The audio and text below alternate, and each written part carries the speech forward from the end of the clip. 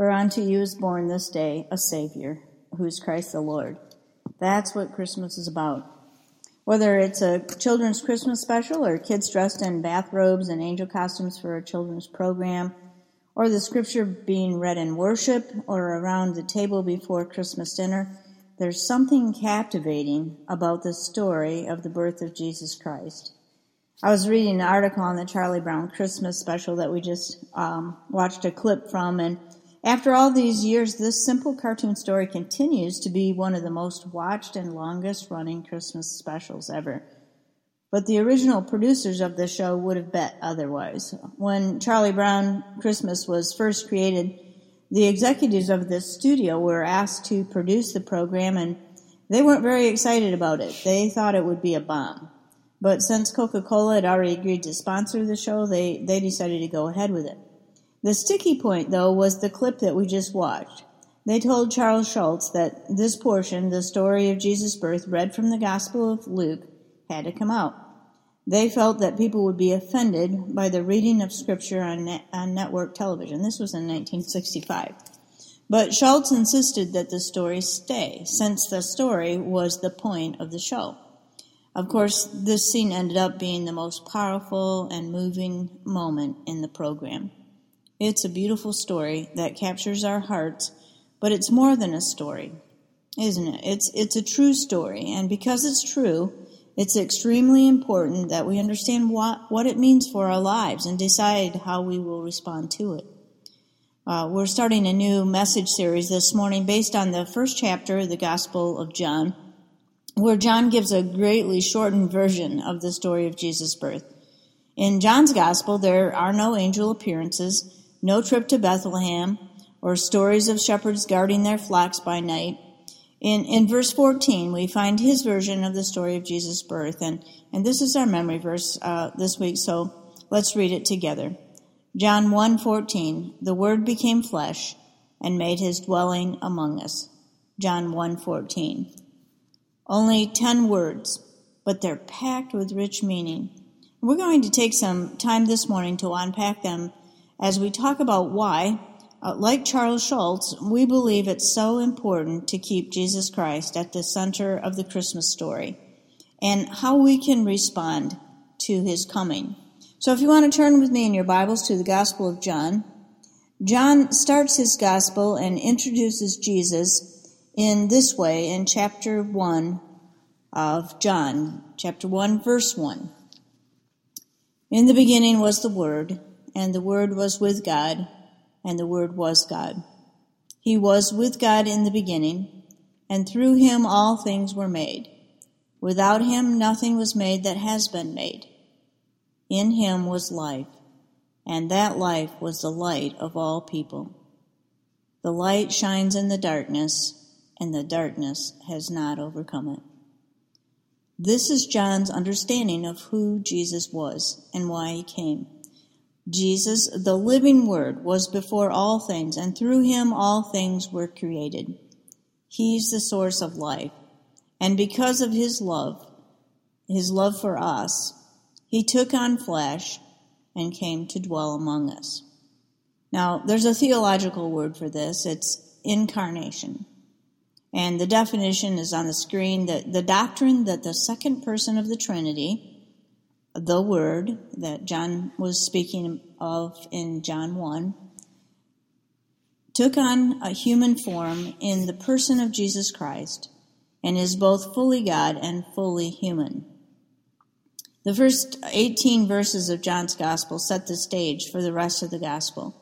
And John wants us to know that who Jesus is and why he came, so that we'll believe and through Jesus have eternal life. This is the good news of the Bible.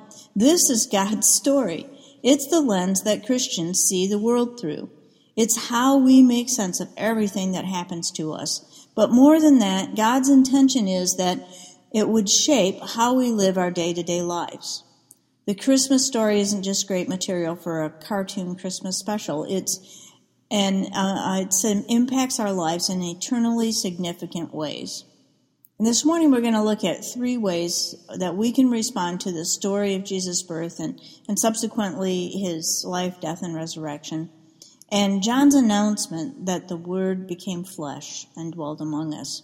So go ahead and pull out your message notes, and as we look at these 3 ways to respond. In the starting place, the first way to respond is to the story of Jesus' birth is to, number 1, receive the gift of life that Jesus came to give you. God is with us, but is God within you? For God to be within you and within me, we have to make a decision. We have to know Him, not just know about Him. And if you've never taken that step, made the decision to invite Jesus to be the Savior and Lord of your life, I would encourage you to do that. If you have questions, don't let your questions and things you wonder about this story keep you from seriously searching out answers. There's too much writing on this to just go through your life and not earnestly seek out the answers to your question. If God's really moved towards you through Jesus Christ, wouldn't it make sense to investigate that and see what it means for your life? Acts 17 has these words, Acts 17:26. From one man he made all the nations, that they should inhabit the whole earth, and he marked out their appointed times in history and the boundaries of their lands. God did so that we would seek Him and perhaps reach out for Him and find Him, though He's not far from any one of us. In Hebrews 11:6, we find this assurance. And without faith, it's impossible to please God, because anyone who comes to Him must believe that He exists and that He rewards those who earnestly seek Him. God promises in these scriptures and others that we find in the Bible that those who seek Him will find Him. Why not make this Christmas season the Christmas you accept that invitation to stand at the manger and find a Savior who loves you and gave everything to be with you, and then to begin to live your life for Him? If you've never taken that step and want to do that this morning, it's as simple as accepting the forgiveness and the life that He offers you, and to ask Him to come in and lead your life. If you have questions about that, would like to speak with someone about those questions, there's a place on the back of your connection card to indicate that you would like to talk to me or someone about becoming a follower of Jesus Christ. Just check that box and I'll contact you and set up a time to talk. So the first way to respond is receive the gift. And then the second is to recognize that Jesus understands your needs and cares about you. During the holiday season, we'll often see clips of celebrities and NFL football players and politicians working maybe in a soup kitchen or helping someone in need, visiting the hospital or something. They try to identify with the poor and those that are hurting, which is a great thing to do. We're called to do that as Christians, to meet the needs of others. But I doubt that they're going to give up their perks and their positions and their planes and to do what Jesus did and to live with and experience life like the people that they're helping. Jesus didn't just hand out a couple of turkeys and then go back to heaven. He put on skin, and He lived, and He breathed, and He walked, and He talked amongst us. He was tempted and tested and tried and tortured. That's what it cost Jesus to put on flesh. And if you're having a difficult time right now in your life, you can know that Jesus understands, because He's been through the worst that life can throw at you. He's been to the grave. But ultimately, He triumphed over the grave. And this is the good news for us, because Jesus came and took up residence in a human body and faced all the kinds of trials and temptations that we face. We can know that He understands and cares about what we're going through. Because He overcame sin and death, we know that He has the power to help us. And, some of you this morning are carrying high levels of anxiety and stress and maybe a tremendous load of pain. This could be the first Christmas you're facing without a spouse or a family member or a loved one. Or maybe your marriage looks good to everyone on the outside, but in your heart of hearts, you know unless something changes, you're not going to make it. Maybe you received a bad report from the doctor and you're wondering about the future. Or you're worried about your finances and making ends meet. Maybe there's something else weighing on your heart today. In the Gospels, we see Jesus facing all the same kinds of struggles we face. And when you're going through hard stuff, the temptation is to say, no one understands what I'm going through. But Jesus came and he took on flesh so that we can add 2 words to that. But Jesus. When you're thinking no one feels what I feel, no one knows my pain, just add those 2 words, but Jesus. No one understands the pressure I'm under at work, add 2 words, but Jesus. No one understands how hard it is to wait, add 2 words, but Jesus. No one cares what I'm going through, add 2 words, but Jesus. Holidays are emotional times, and even though we're surrounded by people, we can live with large levels of loneliness. Hurts are brought out at family get-togethers. Emptiness and losses seem more painful and real. Jesus understands all of these things. He experienced life and hurt. Hebrews 4:15 says, "This high priest of ours understands our weaknesses, for he faced all the same temptations we do, yet he did not sin. So let us come boldly to the throne of grace of our gracious God. There we will receive mercy, and we will find grace to help us when we need it." We have a Savior who was tempted, tested, tried, tortured, and yet he triumphed. In Jesus' name, Emmanuel means God with us. He promises to be with us, and we know that he'll do that because of the cross. Jesus has leaned in towards you, and today Jesus is saying, no matter what your circumstances this Christmas, loneliness, brokenness, concerns about your children, uncertainty about the future, fears about health, self-doubts, I'm with you. Just put your trust in me. I've moved towards you. Lean into me. Rely on my presence. And then the third way that we can respond is to get involved in making Jesus' love and hope known. Jesus took on flesh to seek and save the lost. That's why he came. He came to serve. And our response to all that Jesus gave and did for us is to serve others and to make his love and his hope known.